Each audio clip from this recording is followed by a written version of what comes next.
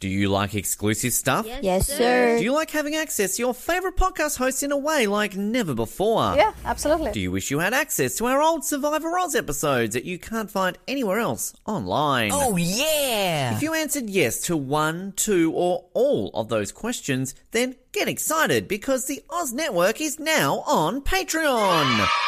That's right, your favourite podcast has jumped on the Patreon bandwagon to enable a better listening experience for you, our listener. For more details, simply head to www.patreon.com/Oz Network, where you can sign up for as little as $3 a month. It'll be the best decision you make since that last bad one you made.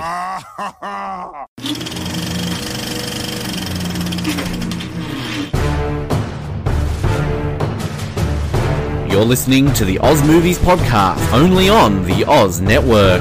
Welcome back to the Oz Network for our very long-awaited. We've been getting messages, emails, snail mail daily asking, when are you doing Good Horror Movie Month? You've been talking about it forever, but we're finally here. We'll see if we make it through the month, but we are finally here. And this is Good Horror Movie Month, which is done in honor of A Quiet Place Part 2, which by the time you're listening to this is probably already out in some places. Not for me here, because we are in like a full lockdown, and Manitoba is now the COVID hotspot of North America. Congratulations to me. Hey, first place in something. we don't win in hockey. We don't matter in life, so we got to win at COVID. For those of you who are able to see A Quiet Place Part 2, tell us if you liked it, and we're going to do some more good horror movie sequels. And it's actually funny because right before we started recording, I thought to myself, we're calling this, in quotes, good. For those of you who can see me on the video, which is one person, Rossi, quotes Good Horror Movie Month, because it is subjective. Some of these are just our opinion if it's good or not, and some of them we may not even both agree if it's good. We could also call this Good Horror Movie Month, in quotes, horror, because this first movie we're doing here, maybe sort of more thriller horror, who knows?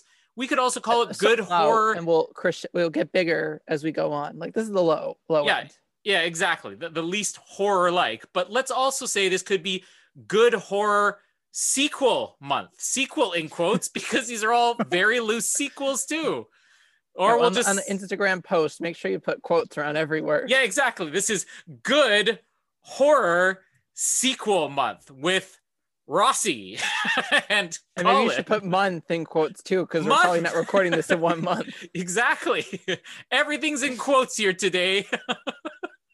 But we're starting it off with 10 Cloverfield Lane, the sort of, not sort of sequel, spin-off, whatever you want to call it, to the original Cloverfield movie, which this movie came out in 2000 and something or other, as I don't have the page. 2000, I thought it was more recent. It came out post 2012 because I remember Jamie and I saw this in the theater after we were married. 2016. No, wow. Wait, this movie? Yeah, this was 2016. Oh, I thought you were talking about the original Cloverfield. Oh, are we? It was like 2000.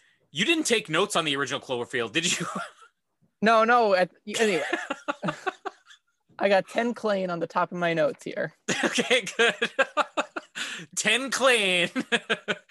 The start of our good horror sequel month. And we're going to bring you all the excitement from this movie. My name is Colin, and look at this poor cat. He's been deformed. He's got one eye. He's about to go snorkeling, too. And my name is Rossi, and I think we're alone now. The only thing I wrote down resembling a quote, so... I got one more for the end, so I'm glad you didn't take my other one. 10 Cloverfield Lane, 2016. I honestly thought this movie came out a little bit sooner than that, but 5 years old now at this point. Well, there's another sequel, like the Cloverfield Paradox or whatever. So that's the fun thing about this movie, is that it's not a straight sequel to Cloverfield, and I guess we can briefly talk about the original Cloverfield as well. But when this movie came out, I guess close to when it came out, people didn't even know it was a Cloverfield movie. Like, this movie is in production. It was announced. There was a release date. It had a different title. And then I remember maybe only about a month and a half before the movie was supposed to be released, the first trailer was released, I think around the time of the Super Bowl or something. And all of a sudden the internet exploded. They're like, there's a secret Cloverfield movie that's coming out. And they sort of followed that with the other sequel that came out after this, Cloverfield Paradox. But nobody knew there was a Cloverfield sequel until this movie was weeks away from being released. But going back to the original one, I remember seeing that when it first came out. I would love to have Jamie on for that episode, because that was the one time that she said, I can't stand this movie, let's go, and walked out of the movie theater solely because she thought it was too noisy. I remember she was covering her ears. She had her hood on. She's like, I can't take this anymore. Let's leave. So I had to finish. Love The Quiet Place. Oh, yeah. That's the ultimate movie for her. But I like the original Cloverfield movie. I don't think it was anything groundbreaking. We sort of seen those found footage horror movies, just a straight monster movie. I always thought we could make a good sequel out of this.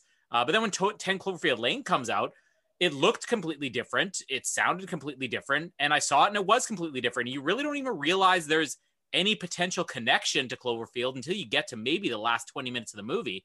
And even then, I feel like you could watch this movie, not know there ever was a first movie called Cloverfield, and just think it's its own standalone thing. But do you have any history with either Cloverfield movies? I saw the original Cloverfield in theaters in whatever year it was. We were debating 2007 or 2000, whatever it was. And I just remember like sitting there, and then I sat through the whole movie plus credits, because I remember my friend was like, there's a special like after credit scene or something like that. We didn't get that, so I don't know if that's true or not. But yeah, so I loved that movie.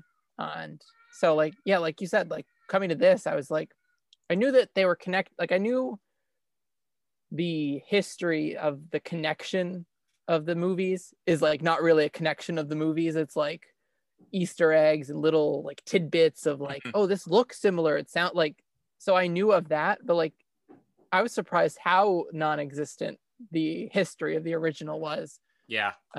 So much so that this could be even a prequel in my mind, like, or a simultaneous, like this is happening at the same time as the original. Yeah. Just like they're in the South and that was New York, or, you know, there's so many like theories that I could make up about this that it's just like, which is probably what they were going for, but like, it's just so disconnected. It was very interesting to watch. So when the script was originally written, the first script that the studio picked up, it was just called The Cellar. It didn't have any connections to Cloverfield. And then around, I guess, pre-production time, when they were starting to put it together and J.J. Abrams became involved in, hey, would you like to help produce this movie?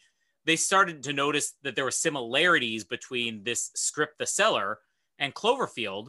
And I've never really been able to see if it was confirmed that they decided when they were in pre-production. I've even heard one story that they were in the middle of filming this movie, because I think some of the actors at one point said in an interview, they were filming this movie, and then it was in the middle of filming. They're like, oh, by the way, this is going to be a Cloverfield movie. I've heard some of the actors say, I didn't know this was a Cloverfield movie until that first trailer was released. So it really was partly done probably just to keep it secret. But the origin of the movie was that it was supposed to be something different. And you're completely right what you said about this could be a prequel even, because when this starts, we'll kind of go through the movie. This would all be before the events of the original. And depending on how long they're actually in this shelter for, you could say that, you know, the events in this might have taken place when Michelle's passed out, and then it just goes on from there. But I mean, it's completely cut off from the rest of the world. But I once I saw this movie, I wasn't really loving the idea of, hey, before this came out, hey, we have a sequel that's not necessarily a sequel. It's its own standalone thing. I was still thinking I would kind of like to see a real Cloverfield sequel. But then once this is over, I'm like, this is a great idea for a franchise. Did you ever get to see the third one, the Cloverfield Paradox? Not yet. I heard not so good things about it. So. Yeah. Don't rush out. That one as well, it was the same thing as this. The script was supposed to be something else called The God Particle. And they decided at some point during production, we're going to make this third Cloverfield. And also, are you aware that there was supposed to be a fourth Cloverfield movie that they did the opposite on? It was a Cloverfield 4 that before the movie was released, they decided we no longer want this to be tied to Cloverfield and just removed all references. That it's so weird. Like, I feel like I was going to say they hit gold here. With like, okay, we're just gonna take a random script and add Cloverfield to it. Then, like, based on what I've seen, they did the third one and they added Cloverfield onto it, and it's like didn't strike the mark. I don't know how it would go if they were to take a Cloverfield movie from the beginning and like know that they're going to do that, like, and then change. Like, it just seems weird. I don't know how that would work. Well, the fourth one, I don't know if you've ever seen it. I still haven't seen it. It's on my Netflix watch list forever, but it's called Overlord. It came out a couple of years ago. It was released theatrically too, unlike the Cloverfield Paradox, I think was straight to Netflix. And from what I understand about it, it would be like a very, very early prequel where it takes place during World War II involving Nazis. It's like a Nazi / monster movie, which sounded and looked really good. But that movie was announced as it was going to be called Cloverfield Overlord or something like that. And then it was very close to the release date when they said, now it's just Overlord. It's not going to have any connections to Cloverfield. But now they finally said they are working on a proper Cloverfield sequel, like a straight sequel to the original. So this idea of all these side stories has kind of gone away. But I like it either way. I think this movie proves what you could do with just a spinoff and still satisfy an audience. I mean, it's still a good, arguably good movie regardless. Like, because I'm just take away the Cloverfield parts of being, concept of the, this man like fearless panics, and then he like kidnaps a girl who's replacing his daughter, who's replacing this other girl that he kidnapped or something. Like it's like interesting, like psychology at work that you could just be invested in that, let alone, this monster parallel. Now, a little bit of history on this movie, just from the production side. The original screenwriters, had already kind of left the project, and it was being rewritten by a guy named Damien Chazelle, who later would go on to direct the movies Whiplash and La La Land and First Man, the Neil Armstrong movie. Of those three movies, the only one I liked was Whiplash, but I love Whiplash. I think I ranked Whiplash in my top 5 movies of the decade when we did that list a year or two ago. So Damien Chazelle was reworking the script. This was pre-Whiplash even, but then when Whiplash got greenlit and he had a chance to do his directorial debut for a movie he'd been working on, he left this project and they brought in this other director, Dan Trachtenberg, who had done short films. And he does an incredible job on this movie, like especially for a first-time director. But I'm kind of shocked looking at his filmography that he's only done 2 other directorial efforts since then. And they're both just episodes of TV shows. He did an episode of Black Mirror and an episode of The Boys. Did you watch either of those shows? Nope. I thought that you had said you watched Black Mirror before. I thought maybe I'm thinking of somebody else.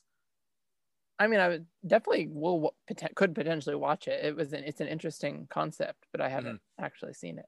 The episode, I haven't finished watching The Boys yet, but the episode of Black Mirror he directed, that's kind of an anthology. It perfectly fits in with Cloverfield because it's just an anthology show. And he did an episode that dealt with like a virtual reality whack-a-mole game, which was quite fun. Yeah, he comes in and first-time director pulls this movie off. Get a good cast for this. I'll quickly talk about the cast here.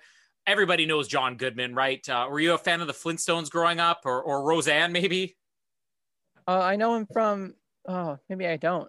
No, because he's not. I always think he is. He sounds like the father from Hercules, but that's not him. Which Hercules? The original, the Disney. His voice sounds like it?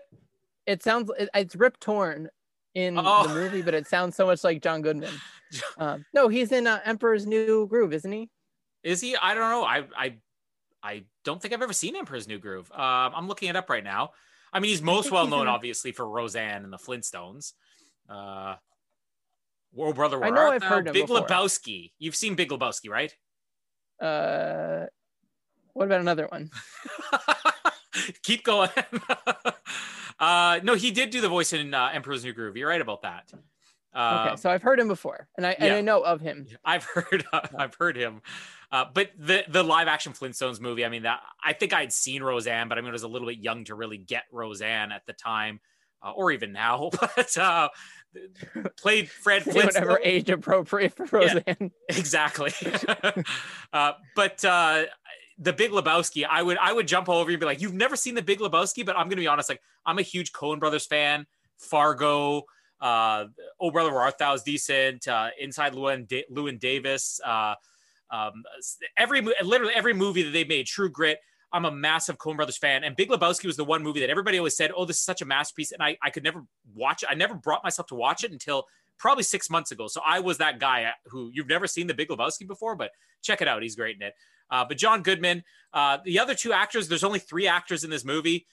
The other guy in the movie who's in the shelter already when we get there, John Gallagher Jr., he's been in a few things that I've seen, but he doesn't stand out for me. He's a Broadway star. Like, this guy's a singer. I always find it funny when you have these actors and you realize they were in like they're a singer, but because you don't see them singing, you look at them like, he doesn't look like he could sing. But I mean, this guy was a pretty decent Broadway star. Now, the third actor in this movie, who's, I guess, the lead star, is the one I'm most excited to talk about. Please tell me that you've seen or love Mary Elizabeth Winstead in something else other than this movie. So I remember looking her up when I saw her because I knew she looked familiar, but I don't remember what I might have seen her in.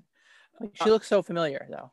She's done mostly horror movies, but like good horror movies. I mean, she's done some bad ones like Final Destination 3 and Black Christmas. But she did the remake of The Thing, Abraham Lincoln Vampire Hunter, which is a blast. She also played Bruce Willis's daughter in the Die Hard movies, at least the recent ones. But the main one, which is the movie that I will do at some point, but I have to wait for the right time and also have to wait for about 12 hours to record it. She's the female lead in Scott Pilgrim versus the World, aka the greatest movie of the last 20 years. You have not seen Scott Pilgrim, though, have you? No. I mean, it's on my radar because of you. Yes. I will say. Jamie pretty much is already aware of this, but Mary Elizabeth Winstead is on my replacement wife list if Jamie ever dies, and she's okay with that. Also, she's done two things very recently that she's kind of started to break through later in her career. One was the TV series Fargo, where she starred in the 3rd season. And also the Birds of Prey movie that came out, the Harley Quinn spin-off movie from last year. My initial disappointment with that movie was that it didn't have enough Mary Elizabeth Winstead in it. And I disliked the movie until I watched it a second time, and then I was okay with it. But I mean, she's great in this movie. She's great in everything. That's my opinion, at least. Please tell me you're on the Mary Elizabeth Winstead bandwagon. Can we do a Mary Elizabeth Winstead month? Sure. There's some good material in there. Come on, who doesn't want to do Abraham Lincoln Vampire Hunter? Why not? You can bring your American expertise about I don't know anything about for me, maybe there were vampires Abraham Lincoln fought. I'm Canadian. I don't know any better. But 3 leads in this movie, very simple movie. We can pretty much jump into it. You know, this is not going to take us that long. And it's not because this isn't a great movie. I think there's a couple things we started talking about off air. This is a very simple movie. It's one location. A lot of scenes do kind of just, blend in together.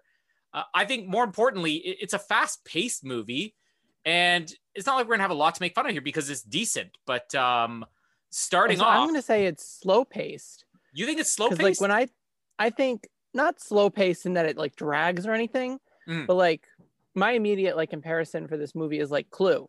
Where it's like movies take place in one setting, they don't leave it, they don't go outside. I mean, like she goes outside, but like rarely, very little. Like it takes place in this one place. But in Clue, they're like, we're going to go here, and then they're going to run there, and they're going to run back here, and they're going to go down, and the people are going upstairs, but some are going downstairs. Whereas this, it's just like they're playing, this game, and then they were at the table, and like he went to get water from the kitchen, but he grabbed the scissor. Like it's very like slow, like paced in that way. I completely agree with what you're saying. I think for me, the fast-paced part of this is just that there's really no scene in this movie that lasts longer than say 90 seconds. It's just, let's move on from one thing to the next. But this is definitely a more slow burn movie than especially the original Cloverfield, probably more than the Cloverfield. Yeah. Halfway through, I was like, where's the horror of this? Like, I was like, this is kind of slow. Yeah. No, but had you seen this movie before when it first came out? No, I knew some of it. Like I knew she escaped the house or whatever, but I didn't know like why she was there in the first place or how she got there or all these. I didn't know all the details, but I knew she was in this place. He kept her there, and she got out. That's all I know. I mean, you just described the movie, so we're done the recap now. That's basically it. I will rent it. Now, just to kind of give people a bit of an explanation here. I will frequently refer to Michelle's character throughout this movie as Ramona Flowers because that's her character in Scott Pilgrim, and that's what I noted as most times in my notes. I also am going to Good thing you told that to me before we started, and you're like, Ramona was so good in this scene. I was like, who's the Ramona? But also, I went through my notes. Now, we've been trying to get this done for a couple weeks. First, I wasn't available. Rossi wasn't available. I finished watching this movie, I think, 2 weeks ago. And you think you know a movie well because I've seen this a couple of times. But looking over my notes just before we recorded here, half of them, I have no clue what I was writing. So we're going to see if Rossi can fill in some of the gaps of my notes here. But if nothing else, my notes are going to be amusing just to read. So Ramona Flowers starts this movie by packing. She's leaving. She's going somewhere. And this movie is very subtle in not giving you the backgrounds of any of the characters. You mentioned with John Goodman, we still don't even completely know the story behind him. But with Ramona Flowers, you see that there's a couple of rings on the counter. She's leaving. She leaves her keys there. You pretty much instantly get the impression, she's leaving her husband, boyfriend, whatever. So she drives off. She does get a voicemail when she's driving, which is her fiance basically begging her to come back. And then we get the car accident. So this movie jumps right into it. Big car accident. A truck comes up behind her. And the next time you see her, her leg is chained up. She's in some type of bunker, cellar, whatever. And she's got an IV attached to her. She tries her cell phone. There's no reception. And then John Goodman gets introduced here. Howard, our villain of the movie. And the most interesting thing I find about John Goodman's performance is that there are moments where you're like, this is the nicest guy I've ever seen, but yet it is something so unsettling about how polite he is. And then they don't leave it just at that. They don't just make it where he's sort of an unsettling polite. He will explode out of nowhere. And you're like, okay, that's why he's unsettling. Like, I just love his performance in this movie. And he's like a Canadian serial killer. Yes. In that, like, he's fully like terrible human, like does awful things. But like at the core, he's like this Canadian who's like, oh, sorry. I hope that you're comfortable here. Like, it's just... That is the best description ever of Howard. He's a Canadian serial killer. Like, you can't forgive him, like, because he's like being polite, because it's like this weird passive aggressive, like, I saved you, so you better be nice. But like, he's like polite, like, make sure you eat and like all this stuff. But he's like terrible. You know what? He's very stern dad to me. Like, it feels like, I mean, we know that he has a daughter. He has a daughter. There's the quotes coming out again. And there's moments of this where he feels like he's kind of just being a parent and he's treating these adults like they're 9-year-old kids, but in more of the, you know what, I know what's best for you. That's, I mean, a little more than that. Like, I'd say a predatory kind of parent. a bad stern parent, predatory parent / Canadian serial killer. We're just going to keep piling on the descriptions of Howard. It's very uncomfortable in so many scenes, especially when you find out that like he's making her wear this shirt that this little girl that he killed wore. Like, that's very uncomfortable. Like, but he's not the only one who's a little bit uncomfortable in this movie. But when he gets introduced, he basically says he's just keeping her alive. He explains the accident. He says, well, she says something about how people are going to be looking for you. He says, there's nobody looking for you. And she has crutches there to help her get around, but he's not letting her out of there. It's like, oh, you're keep the IV on you. You know, I'm going to nurse you back to health. And he leaves. She decides to sharpen her crutches and she starts a fire in the vent in her room. And when he comes in, there's a tranquilizer. Now, this is where my notes get confused, is because I put tranquilizer. Did she tranquilize him? Did he tranquilize her? He syringed, needled her in the neck. And then okay, so he tranquilized her. Okay, now my notes make a little bit more sense. See, this is where we're filling in the gaps. He stabbed her, like she stabbed him in the like chest, but like barely did anything. Yeah, because I guess he's a big guy and like could take it, but like, and then he just takes her out 1, 2, 3. He can take it. He's a man. So obviously there's something a little bit threatening about him, but I think the first time I saw this, I was still buying, you know, he's actually doing this to protect her. But part of it is that he never tells people. He just sort of says, you're going to have to take my word for it. This is going on out there. And that's one of the things that becomes unsettling about him, is that he could just say, listen, there were explosions, there was this, but he just, no, just trust me. And he is right. We find out at the end he's right. Not that he handles this the right way, but he's right what happens. But he never fills them in on anything, which is kind of where that whole parent talking to 9-year-old things come in. Well, so much of this in the beginning for me, until she like gets to see outside for the first time, like is like, how much of this did he set up? Mm-hmm. Like from the beginning, I had a hunch that he caused the car accident. Yeah. But like, I was like, how much of this did he set up? Is he setting up, like, is the bunker, all of this just fake? Was the woman that came at the door, was she fake? Like, I was like wondering how much of this did he set up just to capture her or like a girl of similar appearance, you know? Yeah, it's weird because I've seen it. This is probably the third time I've seen this movie. I saw it first when it was in theaters. I saw it, maybe a year or two after that, and I saw it again now. But I think the movie made such a big impression on me the first time I saw it that I can't really remember a lot of my thoughts when I saw it the first time. So it's interesting you're kind of going through, I was thinking, maybe this isn't real, because maybe I was thinking that the first time. It's just, I remember everything about this movie other than my notes. I remember everything very vividly. So I don't really look at it as anything other than what I know the ending is. But it would have been great if we had some Mission Impossible style ending where all of a sudden you see the walls pull away and they're all on a soundstage somewhere, or a virtual reality headset comes off. Yeah, my thought is like, why would he be so cagey about what's going on if like he can't control this? Like, he's like, hey, listen, I saw the car accident. Even if he caused it, like, I saw the car accident. I brought you in here. Like, I saw what was going down. Like, just tell her everything. Like, she's not gonna want to run away. She'll stay more, like. Well, once we get introduced to Emmett, it almost makes a little bit more sense, but I'll get to that in a second. So he gives her the parenting version of what's going on, says there was some type of an attack. He says it might have been the Russians. It could have even been the Martians. Who knows?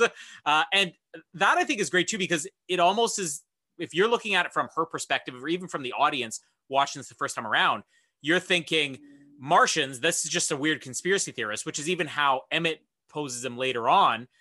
But again, he turns out to be right in the end, which is funny. And here's another one of my notes that I have no idea what's going on. Eat, sleep, appreciation. Does that mean anything, or could that have been a typo on my part? Wait, say that again. Eat? I put eat, sleep, appreciation. I don't remember that, and I saw it very recently. Anybody who's listening to this, if that note, eat, sleep, appreciation means anything, call and let us know. We will give you 1 month Patreon free trial. Patreon's still a thing here, by the way. So Emmett also is introduced here. Now, this is the thing with Emmett that I say kind of ties into why Howard gives so little details, because Emmett's the dumb guy of this movie. I mean, he is gullible. He buys anything. And I kind of just get the impression if Emmett's been here for a little while, or even he helped Howard build this place. He was just a hired hand, who knows how long beforehand. Emmett's not the type of guy that if you explain to him, listen, there was an attack, there were explosions, I heard some radio chatter, these are my theories, he's not going to understand that. So he talks to Michelle like a child because he talks to Emmett like a child. I don't know. That's just my opinion, maybe. I don't know. At a certain point, I was like, he talked about his family, and I was like, how much of this is replacing what he lost? But Emmett's like such a weird thing. Like in my head, like it makes sense. Like he lost a daughter, he lost other girl. Yeah. Michelle. Yeah. But like, how does Emmett Who fit? is Emmett? Like, that's just like, who is he? Like not his wife, clearly. Like, well, I don't know. There's so much of his John Goodman's backstory that we just don't know, that like makes it hard to understand this. Maybe that's coming in Cloverfield 6. We're going to get the prequel with him. One of the other things with Emmett here playing into the whole parent of a small child is where he's referring to Emmett, where he's talking about him knocking over the shelves, and he's like, which he's very sorry for. I just love the way that he just talks down to Emmett here, and Emmett just takes it. There's the moment where Ramona Flowers needs to go to the bathroom, and he's like, I can't go with you watching me. So again, he's very creepy, but the way he explains himself sort of makes sense if you're thinking this is just some weird paranoid guy. I still don't think I was absolutely thinking this guy's a serial killer. This is a Canadian serial killer at this point. I do have several notes here I'm going to need some help on. First of all, I love that he presents all the stuff that we got stuff. It's just like a regular house. We got DVDs and VHS. He still has VHS in 2016. That's fun. Do you have any VHSs? Not anymore. I mean, VHSs are going to make a comeback one of these days. I've got VHSs that I've got stored in a box somewhere. Maybe they'll come in handy if we ever get the end of the world coming about. But I'm going to be honest, I don't have a VCR, so I don't know why I'm keeping them. But this house, it looks dated. It looks kind of, I don't know, 80s like. So I don't know how long ago this shelter was built. Like, did they say in the movie that Emmett helped him build this, or he helped him build part of it? I think so. Because everything, so maybe that's just Howard's style. He just took old stuff out of his basement, like wallpaper and wood paneling, and threw it in here. Here's some of my notes that I don't understand. Okay, seatbelt alarms. What do you do when an alarm goes off? Does that mean anything to you? Seatbelt alarms. What do you do when an alarm goes off? No. All right. If somebody out there can explain that note to me and the first one, you will get 2 free months of Patreon. But otherwise, we're just going to assume that I was, I don't know, loopy from COVID, since I'm in the hotspot for it. What other notes do I have here? I love the description here about Crazy is building an ark after the flood. Again, that one makes sense why he has the shelter. There are a lot of paranoid people out here. And this one I Googled because my note made no sense. I'm like, who are Frank and Mildred? Because I wrote in my notes Frank and Mildred, but those are the pigs. That's when he takes her. She's insisting, oh, I don't believe this attack happened or whatever. So she's like, all right, let me show you something. So he takes her up to the door, and you can see the pigs just dying out there. So we know at this point, if this movie had just all been placed inside this bunker, this bomb shelter, whatever, I don't think I would have been as crazy about it. But the fact is, they throw little things at this where you start to doubt maybe this guy's just crazy. Maybe he's just a serial killer keeping them here, and he's going to eat them later on or cut them up and wear their skin as clothes, like something Hannibal Lecter style. But then he shows you, no, something did happen. You know, I'm telling the truth. We'll kind of break there for a second. Anything you want to cover all the way up until we actually find out that something happened outside. We just don't know what yet. Well, I kind of like her character. It's the really successful horror like victim that Scream I like queen. in which they're well, I just want to say in general, like it doesn't have to be just like for women, but like the character who's like smart, but they're not like superhuman. Yeah. Like she was smart. She's like made the fire. She sharpened the thing. Like, but she didn't like overpower and kill him or like do something life, crazy. Like, and that's kind of what she does. And like, so I love that. Like you saw Ready or Not, right? Yeah. Oh yeah, absolutely. Yeah. Love that movie. Same kind of character as her. Like smart, adaptable, but she's not, gonna start killing people all of a sudden because that's just horror movie time. Like, let's get the axes. Like, that's what I liked about her. So like, she was doing smart things, but she wasn't like crazy like plans or crazy strength all of a sudden. Smart enough to catch a guy like Howard off guard, but not smart enough to outsmart him necessarily. Yeah. And like failing in the plans and then retrying things, like being willing to do different things each time. So that's what I really liked about her. And then the other thing is, even with the pigs, I was still convinced that he had set this all up. Like, he just slaughters pigs before he slaughtered. This is what serial killers start. They start by killing small animals. They work their way up to humans. I didn't doubt because I knew this was a Cloverfield movie, so maybe I was like, oh, there's potentially like unknowns, but like, I don't know. I just still didn't trust that he was purely like, we're staying safe here. Like, I don't know. There was just all of this weird stuff that I still couldn't trust yet. What about Emmett? Do you like Emmett as a character? I do. It's still so weird. I don't know where he fits. Like, I feel he's the character we get most backstory on. Yeah, exactly. Potentially because he. Well, that's basically the next part of the movie. He gives his full story, but I mean, he's the only one who's willing to talk about his backstory as well, True. I like him. I think he's a fun character. I think that he's obviously, the dumb character, but I think he's got like some clever in there. Mm-hmm. Like, I think he does say some things or do some things that like work. Mm-hmm. So I think he's a fun addition. If he's in Total Drama, he's a Herald. He's the one where you're like, no way am I going to take this guy seriously. Then out of nowhere, you're like, oh yeah, okay, this guy's smarter than he lets on. Some quick moments of brilliance. Exactly. Small flashes of brilliance. um, so yeah, we do get Emmett's story here, or at least a little bit of his backstory. I love his description of Howard saying he has a black belt in conspiracy theory. So again, let's still plant this. You're gonna take the audience, make sure that they are doubting whether this was real. Show them Frank and Mildred, show them the pig, show them, oh, it is real. But then throw a line out there saying, you know what? There's still something weird about this guy. He's a weird conspiracy theorist. They also talk about, well, maybe this was Al Qaeda or Russia or South Korea. And I love, is that the crazy one? Which one? Referring to Russia, South Korea, Al Qaeda. When she's saying, you know what, I think there's something wrong with Howard. I think he's lying about all this. And he says, no, he's not lying because I saw the attack. So now again, we've said, okay, conspiracy theorist, we're going to make the audience doubt again, but now we're going to confirm it. This guy, this very honest guy says, no, the attack was real. I was there. And Howard comes in and interrupts it, so we don't even get that much out of it. But again, just this back and forth that they play with the audience. I don't think I fully appreciated that the first time or even the second time I watched it. But this third time, it really stuck out to me how many times in the script they go out of their way to make you doubt whether this is real, and then to fully convince you it's real just to mess with the audience.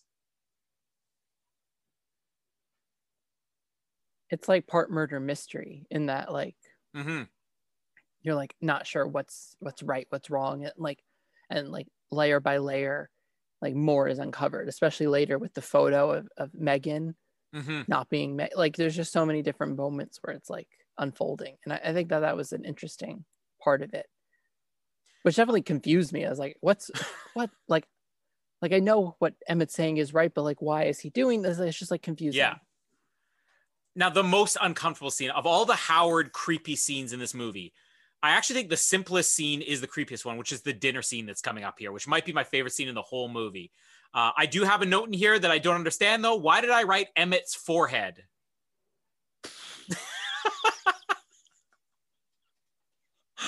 He has a forehead. Maybe something stuck out about it. So did Ramona, whatever her name is. Ramona Flowers has a forehead. Fred Flintstone has a forehead. We'll get back to that. If one person, a single person, can message us explaining my notes on all three of those things, you have now earned a 3 free month trial of our Patreon. We'll get multiple perks that we will get around to one of these days. Yeah, Rossi wants that Patreon. He's trying to beat you guys to it. This is a puzzle. It's like a 10 Cloverfield Lane. You're just trying to figure out. It's like an escape room. Yeah, exactly. This is. Oh, did you ever see the movie Escape Room? No. No, it's not great. I mean, if you're going to watch like a really crazy horror comedy movie, watch Ready or Not. Don't watch Escape Room, but there's a couple fun scenes in Escape Room. But we are absolutely doing Ready or Not for Halloween this year, right? Yep. Yes. We talked about lots of things, but like I feel like that's when we have to do it. I've been telling and we agree. Yeah, exactly. We already know we both love this movie. I didn't think anything of it, but yeah, I'm so excited for that. We may just put it in here by the end of the month if one of these movies suddenly gets canceled in our present culture. We're just going to throw Ready or Not in there for no reason whatsoever. But the dinner scene, the way that they're trying to sort of pass messages back and forth or hide what they're doing. And what was it? It was a napkin and the salt or something like that. And then Howard just blows up them. I know what you guys are doing. It's just such a creepy scene.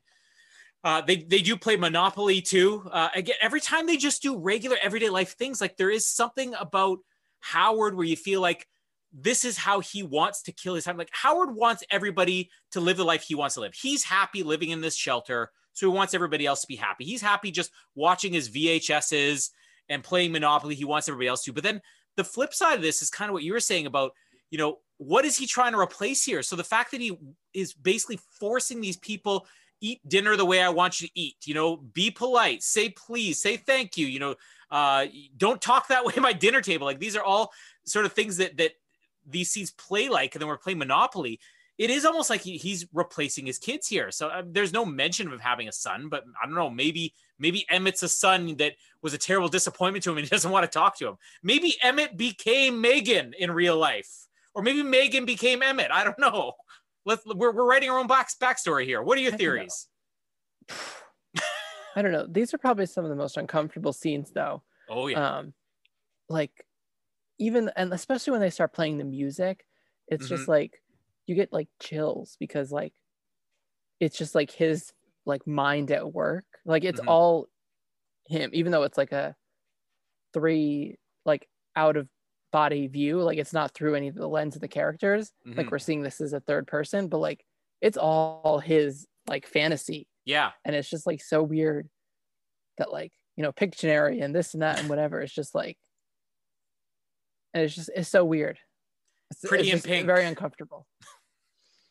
The grown man watching Pretty in Pink. I've never seen Pretty in Pink. Maybe it's something that a grown man would watch. I don't know. But so at one point, Ramona Flowers is actually going to see the outside because somebody's at the door, the outside door that Frank and Mildred were later or earlier on. There's a car outside. There's a very aggressive lady who wants to be let inside. And basically, Ramona Flowers here gets thrown back in her cell. We don't know what happens to this lady until later on in the movie. And this is where the theory comes out, where she's talking to Emmett and she's saying, hey, this is what happened. Howard caused that accident. This is because of he's trapping us here. Who knows what for? There's nothing wrong outside. Or he asks her to stitch him up at this point because he's got the wound. He tells her, you're going to stitch me up. Yeah. Because it's like, you're a mess. You've got to clean it up. Mm-hmm. And he has this alcohol, whatever it is he has that he made his own vodka. Yeah. Whereas I distilled it. I didn't say it tasted good. Such a great line. And then her response to that was probably this movie is like subtly funny, uncomfortably funny at many points. But there's that one part where after he says, I distilled it, I didn't say it tastes good. And she goes, yeah, that was awful. that part actually makes me laugh out loud. What was the spray that this is like critical information, but what's the spray? Is this in your notes and you don't know what it is? No, because he uses a spray on the can that he's drinking from. And then this is the can that she uses to spray the lock to get out. What is it? Do you know what it was? I would think if I was to guess, I would say it's something like, what's that frozen stuff that will freeze things instantly? Oh, I know exactly what you're talking about, but I can't think of the name. If somebody can answer the question as to what that frozen stuff that freeze things instantly, we won't give you the Patreon, but we'll give you 1 point on our scoreboard here. Liquid nitrogen. Liquid nitrogen. Yeah, maybe it's like a liquid nitrogen in a can. I thought it was air, but I was like, that doesn't make sense. A lot of air. But we find out that her backstory here is that she was a clothes designer. Or the daughter was the clothes designer. Is that something they had in common? Was the daughter a clothes designer? Or is it just her? Because this is where we find out. I think she was some sort of artist or something like that. Yeah, because that's going to be important to her here. And when he mentions that his daughter's gone here. So I think that's why I was thinking that, because the whole, is she replacing his daughter now? There's a little bit of montages. They're kind of putting their plan together, doing puzzles and board games and all that. And here's some of that creepy music you were talking about. And one of the VHSs they pick up is called Cannibal Airlines. I don't know if you caught that. I want to see if this is a real movie here. We'll come back to that later on in the episode. But if Cannibal Airlines is a real movie, we might consider covering it. Apparently it's not. It's a fake movie. That's sad. But it would be fun if it was a real movie. This is kind of like a Grindhouse thing. You know, we're going to create a fake movie within a movie that one day will get its own movie. But great name for a movie, at least. Cannibal Airlines, coming soon to the Oz Network. And this is my opening line in the movie where he's doing the puzzle and they're missing pieces. Look at this poor cat. He's been deformed. He's got one eye. He's about to go snorkeling too. He's just so sincere and disappointed. Now the shelter starts shaking. So we'll cut it off here in a second. But as the shelter shakes, something's going on outside. It's helicopters. The warning light comes on, and we find out that the air filtration system, their air purification system is gone out. So only one person is going to fit into the ducts to actually turn this thing back on, and it is Ramona Flowers, because she's the only one small enough to go in there, even though she doesn't want to go in. And this kind of poses a bit of a problem for me, because if they don't pick her up, are Emmett and Howard just dead at this point? Like, I feel like Howard has a plan for everything, and he wouldn't build something that he couldn't fix. Yeah, it seems weird. Because there's only Convenient for one way. movie's sake. Yeah, like there's only one way in, and that's that outside hatch. Mm-hmm. But he's not going to go outside. Yeah. To go back in, like he's not going to do that. Yeah, so I don't know how he would have replanned this. Like maybe it was like a last, rushed effort or something because of the collapse. I don't know. We have an attack coming. I saw something in my telescope. There's something coming crashing down to Earth. Emmett, go get some ducks. And he comes back to Emmett, I told you to get the large, not the medium. It's like, oh, too late now. Way to go. That's why he mistreats Emmett the whole movie, because he got the wrong size of ducks. But when Michelle is going into the ducks, she actually sees something that's been scratched into a window that's up there. And there's the earring. So now the question is this the daughter? Our quotes continue. The daughter in this movie, as she shows the earrings after looking at the picture. I think she looks at the picture first, and she sees these earrings match the picture of his daughter, Megan. So now what was daughter Megan doing up there, scratching her way out of the shelter? Was she killed? What? I love the little dance that Howard has here too. They're part of this montage before he watches Pretty in Pink. Again, just Canadian serial killer. He's pleasant, he's jovial, he's uncoordinated, but he's charming, and he also is going to kill you. And they put the plan together, Emmett and Ramona here, of how they're going to escape. We'll leave the big plan for later on, but anything else you want to cover up until this point before the escape plan comes together? I really like the scene with the vodka. I thought that was really interesting. Some of this movie did is a lot of things where like we see something and then they incorporate it later. Like when they go outside to see the pigs, like she sees him unlocking the thing individually and she memorizes the keys, and then she ends up using that later. Same thing with this like air canister or whatever. Like she ends up picking that up later. And so all these little things, especially, and then with the photo, they look at it later. So that was just like really clever how they did all that.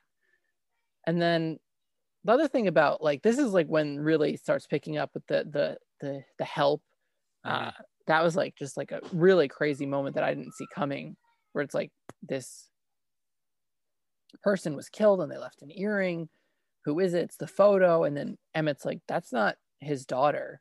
Like, I know, because I would have met her. Like, this is someone I went to school with. She went missing 2 years ago, and we haven't seen her since. And like, in short, he probably killed her.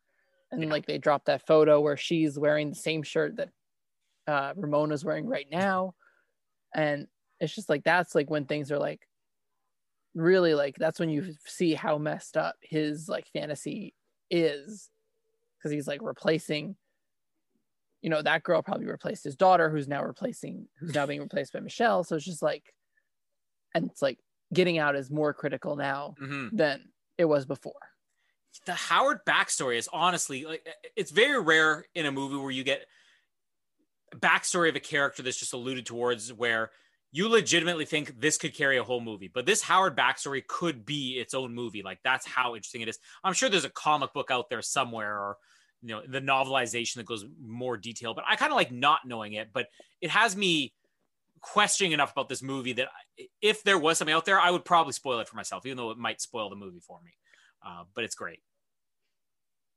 This is like there are probably movies who have this exact same plot or similar-esque plots, or like Criminal Minds episodes that are like this.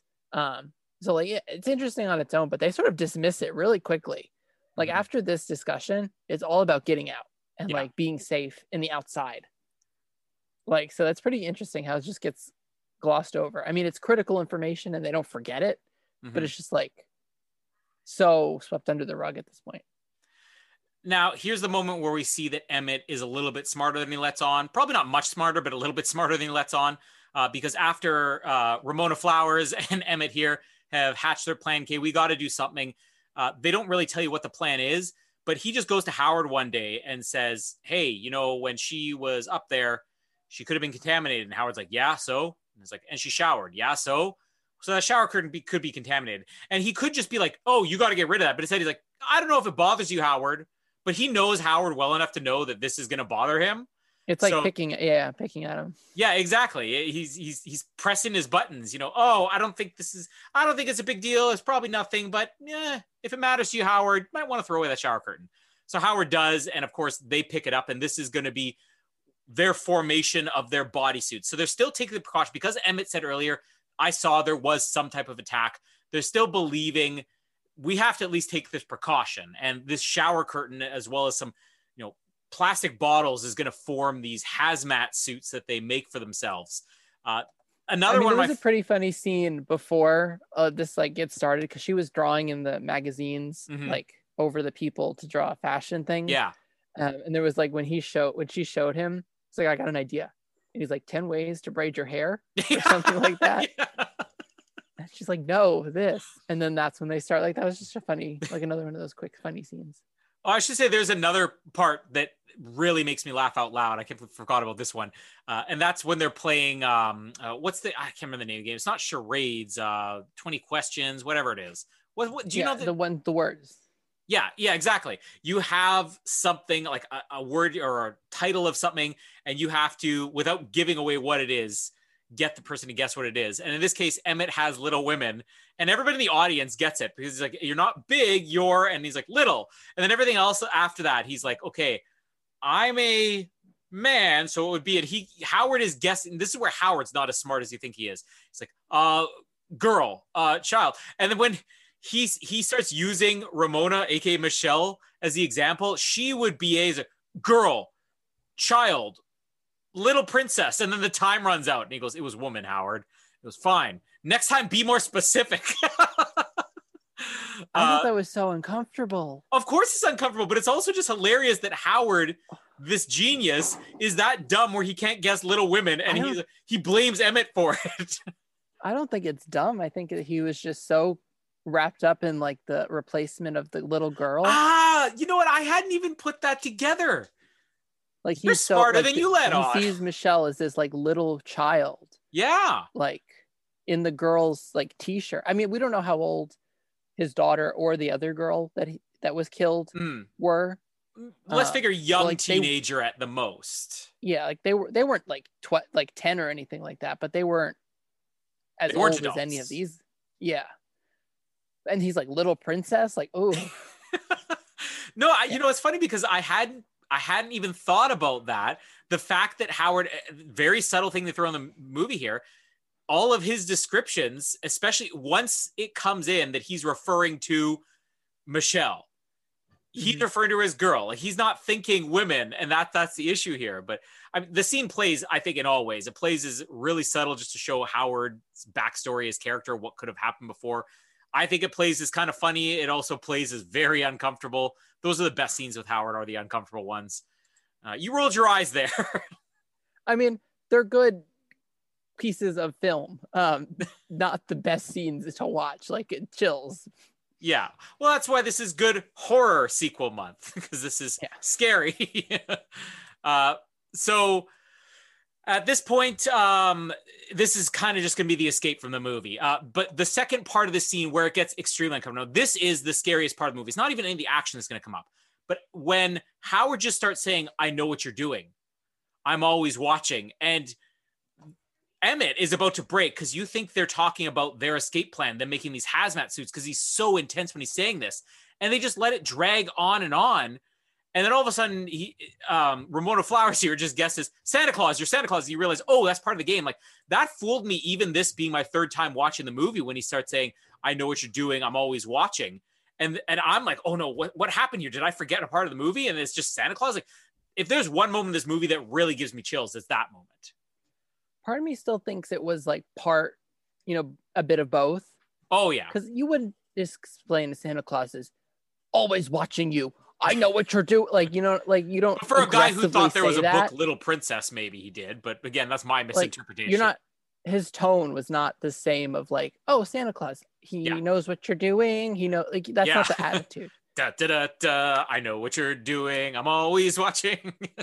Yeah, like that's the tone of Santa, not the "What are you Yeah. doing? I know what's going on." Like, No, completely. And again, the scene plays better, like a lot of scenes in the movie, especially anything with Howard. It plays better when you can interpret it so many ways, because you never know. The fact that we never know what the motive of his character was, what the background of his character was, it also makes sense that any of the scenes with him, you can't 100% conclusively say, was he being just, ignorant here, where he didn't know the difference, or was he messing with them and he's just got a little bit of that Canadian serial killer in him.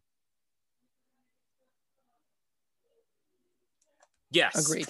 I don't know. I had nothing to add. The thumbs up that I got visually, thumbs up in quotes that I got. So wrapping up the movie here, we get the escape because at this point, Howard calls them all into a meeting, and he has them move this barrel.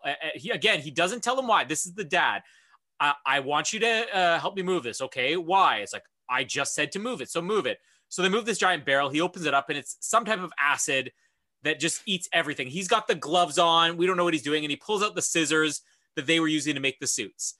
So this is when we know 100% he's on to them. They're going to have to do something. And Emmett takes the fall here. He says, no, this had nothing to do with her. I took the scissors. I wanted, her to be impressed by me because you're such a strong, powerful man that she respects so much, Howard. So I wanted to be that. So I, wanted to impress her. And then he's like, okay, fine. And then he pulls it. He also has the mask that they're hiding. So this is where Emmett is killed. He shoots Emmett in the face and dumps his body. And the body is being slowly disintegrated here. And Ramona makes her escape. She's got the suit that he didn't realize what they were doing with. She spills the acid. It's all over Howard's face. There's some pretty gruesome stuff in here. I love this movie goes completely from being psychological to just outright graphic horror movie. Yeah. It is very graphic here. The escape, there's a lot of stuff that goes on here, but the main part is her suit rips on the way out, and she does make it out the door. But when she makes it outside, the audience probably completely expecting, it's going to be something not anything like Howard was saying. We start seeing explosions in the background, and then a giant spaceship appears. And this is where the surprise for anybody who didn't know what Cloverfield was or didn't realize this was connected to Cloverfield is blown away. We got spaceships. There's monsters running around. Personally, I think that the monsters we see here, the monsters in the original Cloverfield are terrifying monsters, but I actually prefer these ones. I think that somehow they're scarier in this one than they are. They're different from the original. And we have a bit of an action. It's less of a focus on the monster. Yeah. Like Cloverfield is all about the monsters. Exactly. So it's a little different to read, And we also have multiple versions of the monster in Cloverfield, whereas this, we kind of just get this one thing that I like that it was a different design in this. I think that could be one of the other things, is that it's not what you're expecting. She has a big action and here. It's been a lot of years later, so they could improve their quality of even the design. Even on a low budget movie. Yeah. So she burns the interior of the ship, and we see she's a Molotov cocktail. Yeah, into the interior of the ship. This is the Independence Day ending here. Up yours. The thing blows up, and as she's pulling away in, the lady who was trying to break in earlier's car, we see the address 10 Cloverfield Lane, which I guess it was important to have that in here. And as she listens on the radio, there's two things they're saying. She's picking up these transmissions. Okay, we figured out there's a way to fight them. We're asking anybody in the area to either go to, I don't remember which one is which. They're saying, go to Baton Rouge if you're in need of medical assistance and you need a safe place to hide. Go to Houston if you want to help fight these. We need volunteers. And we don't know, I can't remember which city was which, but the whole idea is she gets up. Right. Yeah, let's say it's that. The crossroads, is she going to turn to Baton Rouge? Is she going to turn to Houston? And she turns to Houston, meaning she's going to fight these creatures. I remember seeing this the first time and thinking, this is now the sequel to Cloverfield, and where are we going to pick up, and thinking, okay, the next Cloverfield movie will be the direct continuation because now we've got the fight. But even if we never get the follow through on this story, I still think it's great that they found a way to tie it in here without it being so obvious. Yeah, it's subtle and different feel, which is interesting, that the same kind of concept of this monster, destroying the world or sort of alien or whatever you want to call it, like it's done in two different ways, completely different. And I don't know about the third, what goes on with that, if that has any relation to the monster or not. Well, but like keep going. I'll say at the end of this.